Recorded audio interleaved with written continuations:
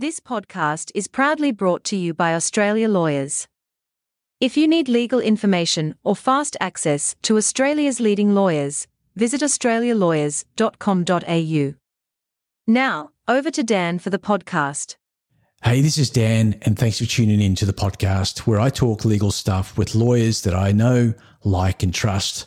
I hope you find the information really useful, and if you need legal help, that you reach out to one of these lawyers directly or drop by lawbydan.com and I can steer you in the right direction. Here is your podcast. The general rule when making a will is that the testator, that is, the person writing the will, has the right to give his or her property to who they wish. But that's not exactly true, thanks to a piece of legislation called the Administration and Probate Act. Well, to find out more, I'm with Anne Eagle, an estate planning lawyer from Harris Lieberman. Anne, what's all this about? The Administration and Probate Act is a piece of Victorian legislation which governs how deceased estates are to be managed, and it's got all sorts of provisions in it about, applying for probate and all that sort of stuff. But it also includes what we call Part 4, which is the sections that you're talking about, which govern family provision claims, or as they were traditionally called, testator's family maintenance claims. So there's legislation in every state of Australia that governs this, and there are some little nuanced differences between them. But as a general rule, every state's got them. And what it's about is making sure that there isn't a member of the testator's family who should have had provision made for them but didn't. Right. So how does somebody go about making a claim if they do think that they've been left out? Okay. Well, the first step would be to see what's in the will. If you're getting a provision under the will, it could be that it turns out that that is sufficient and we don't need to go any further. Alternatively, if you're not receiving much under a will, or in some cases you're not receiving anything under the will, we need to look to see first whether you're a person who's eligible to make a claim. For a while, just about anybody could make a claim. The next door neighbour could make a claim, the niece could make a claim, the second cousin twice removed could make a claim. And there was a bit of tightening up a couple of years ago, which means we've now got a list of eligible people, which confines it pretty much to close family members. So we're talking spouses, children, domestic partners, in some instances even former spouses, in some instances stepchildren, but generally speaking it's those close family members. And then if you're an eligible person, there's then a whole range of things that the court will take into account in determining whether or not further provision should be made from the estate. Right. So when it comes to estate litigation, Anne, we're talking today about, the testator's family maintenance claims, but is there other types of claims within the realms of that legislation? Yeah, there are. So in some cases, the other sort of estate litigation that you might come across will be when there's some uncertainty as to the validity of the will. So you may have a situation where there are question marks over the testator's capacity to make the will in the first place, or much more rarely, a suggestion that the testator was coerced into making the will. But that's about invalidating the will itself rather than saying, well, the will's valid, I just don't like what I'm getting out of it. So, Anne, how does somebody actually make a claim? To get the claim off the ground, you need to make an application to either the county court or the Supreme Court, depending on the value of the estate. And although you could negotiate a settlement with an executor without going to court, executors are in a bit of a tricky position, because if they were to settle up with the claimant, in order to give money to the claimant, they've got to take the money from somebody else. So it's not like there's an infinite pool that they're drawing from. And so unless all of the people impacted agreed that the claimant should get some additional money, then the matter would have to go to court, because the court would have to approve any settlement. So even if the executor agrees that this is a valid claim, unless they can get all of the beneficiaries on board, they'll have to make an application to have that approved by the court. Okay, so this usually end up in court. Right. So this person that makes the claim would need to do so fairly promptly, because I'm assuming that once probate is granted, then the executor will be wanting to distribute. Yeah, that's right. So under the Victorian legislation, a claimant has 6 months from the date that grant of probate is made, and they need to have commenced their proceedings in that 6-month time frame.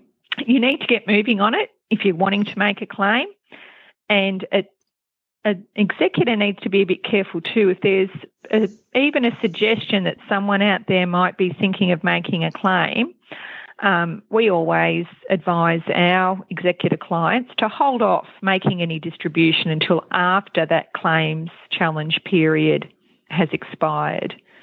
Now, we have talked a little bit about, the fact that these matters go to court, but do they literally go to court, or do they find themselves settled, outside, a courtroom? Oh, that's right, Dan. And as with most litigation, the vast majority of these claims do settle prior to a formal hearing. Both the County and Supreme Court have very good mediation processes, and these matters are all referred to mediation. You must hold a mediation. Okay. And mediations are a really good vehicle for getting everyone in the room so that the issues can all be dealt with, and you can get those other beneficiaries on board in terms of getting their consents so that any settlement that's reached is binding and can be approved by the court. So what is actually taken into consideration in determining whether or not this person's actually, entitled to anything out of the estate? The first thing is, are they eligible? Yeah. That's the first test. And then the court the legislation has a list of matters that the court will take into account. And in a nutshell, it's things like the nature and duration of the relationship between the claimant and the deceased. So was this a short relationship, a long relationship, a close relationship? What was the nature and duration of that relationship? Importantly, the court will take into account the size of the estate and how any extra provision for the claimant would affect on other beneficiaries. So there are, unfortunately, some examples where the estate's just too small. So the person might be an eligible claimant, they might have a good claim, but we're talking about a small estate, and there are other beneficiaries who are also entitled to the testator's provision, and the court just ends up in a situation where the estate's too small to be spread around. A very large estate, different considerations. And so, importantly, those obligations that the deceased may have had to other beneficiaries need to be taken into account.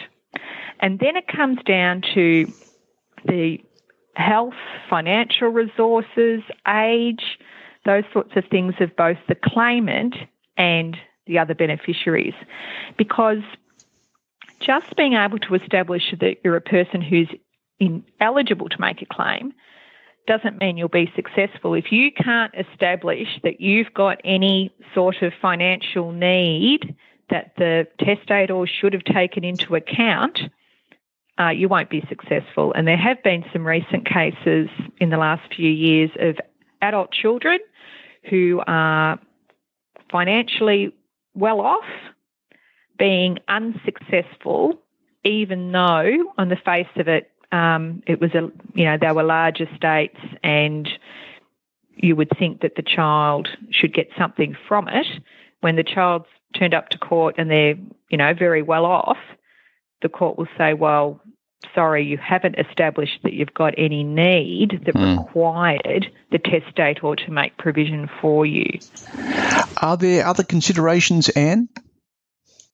Whether the testator was financially maintaining the claimant at the time of death, whether the testator had given the claimant significant benefits during their lifetime, because sometimes you can imagine a parent might give some significant benefits to one child during their lifetime, and then in their will they do a bit of a balancing up act, and the other children stand to benefit under the will. Well, the court will take all of that into account.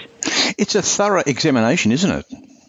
Absolutely, and everyone has to lay their financial situations bare.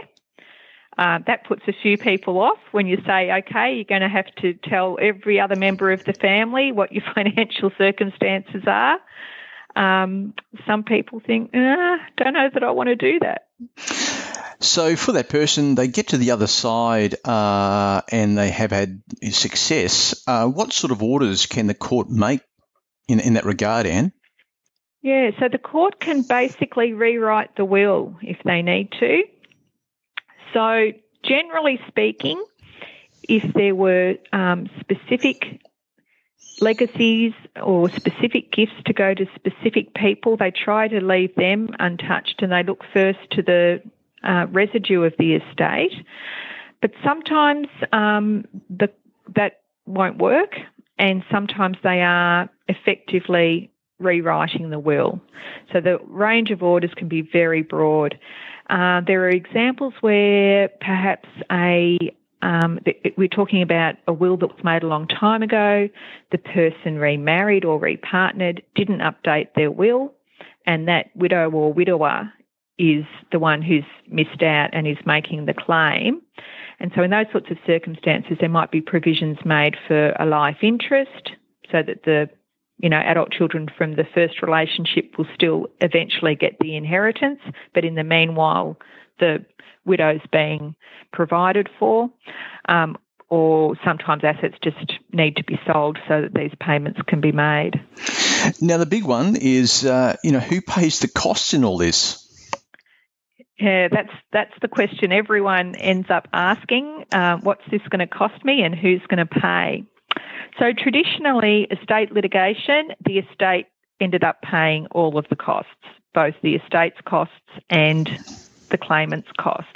And that could even happen when the claimant was unsuccessful. They may still have got an order that their costs be paid. The courts these days are being a little bit more circumspect. The normal rule of litigation is that the loser pays the winner's costs. In these estate matters, what tends to happen is a successful claimant will have their costs paid by the estate.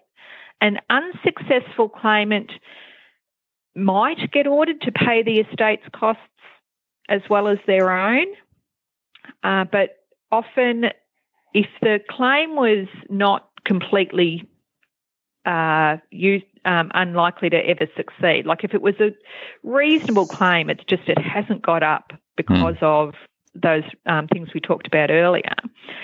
The court might say, well, each party bear their own costs. But the problem can be if you've ended up going all the way through to a hearing, the costs could be, even if you're trying to be cautious on costs and you're trying to keep it down to a minimum, you could still be looking at, $70,000, $80,000, $100,000 in costs. And when you times that by 2, because you've got the other party as well, you can see that pretty quickly with modest estates, the costs of conducting this litigation just become unsupportable. Yeah, I was going to say that, Anne. That often in the news we hear about these big estate litigation where somebody famous or the son of somebody who's famous is having a shot, but by and large, most estates are going to be relatively small. And I tell you, I mean, executors and family members just must get an awful amount of anxiety when one of these claims is lodged. Yeah, they do. And we have a lot of discussions with the executors and, the executor will be saying, but I need to uphold the will. It's my duty to uphold the will. Yeah. And you just have to say, yeah, but would the testator who appointed you to this job, would they want you spending all of this money on costs? Yes. And so sometimes it just has to be an economic decision, a practical decision where people say, you know what? They might get up, and if they get up, it's going to cost us a hell of a lot more. So let's just look at this, do a bit of a risk assessment, and make a decision. But by the same token, frivolous claims, the court will not entertain them. So the people making claims need to be careful as well that they've done their homework, got all their material, and are able to substantiate their claim. And that's not to downplay, I suppose, the fact that lots of people have a legitimate claim and should be given something out of the estate. Yeah, and often it's when I suppose when we see it most is either very old wills that have just never been redone and circumstances have changed and they haven't revisited the will. Or alternatively, it can happen when wills are made very close to death and maybe have been made in response to a particular incident or event, which isn't characteristic of the whole of the relationship between the parties. Yeah. Well, there's a lot to it. Now, Anne, obviously Harris Lieberman can help out with this type of work. We act for executors who are administering estates, and we also act for claimants. And I suppose that gives us a really balanced view of this type of litigation because we're not myopic and only focusing on one side of the equation. We've got that experience of working on for both sides. Anne, thanks for joining me. My pleasure, Dan. Thanks heaps for listening to this edition of the Law by Dan podcast. If you found it useful, it would be great if you can leave a rating on Spotify or iTunes or whatever the streaming platform is that you're using. Also, if need be, you can reach out to me at lawbydan.com. Thanks for listening to this podcast, made possible by Australia Lawyers. For great legal information and fast access to Australia's best lawyers, visit australialawyers.com.au.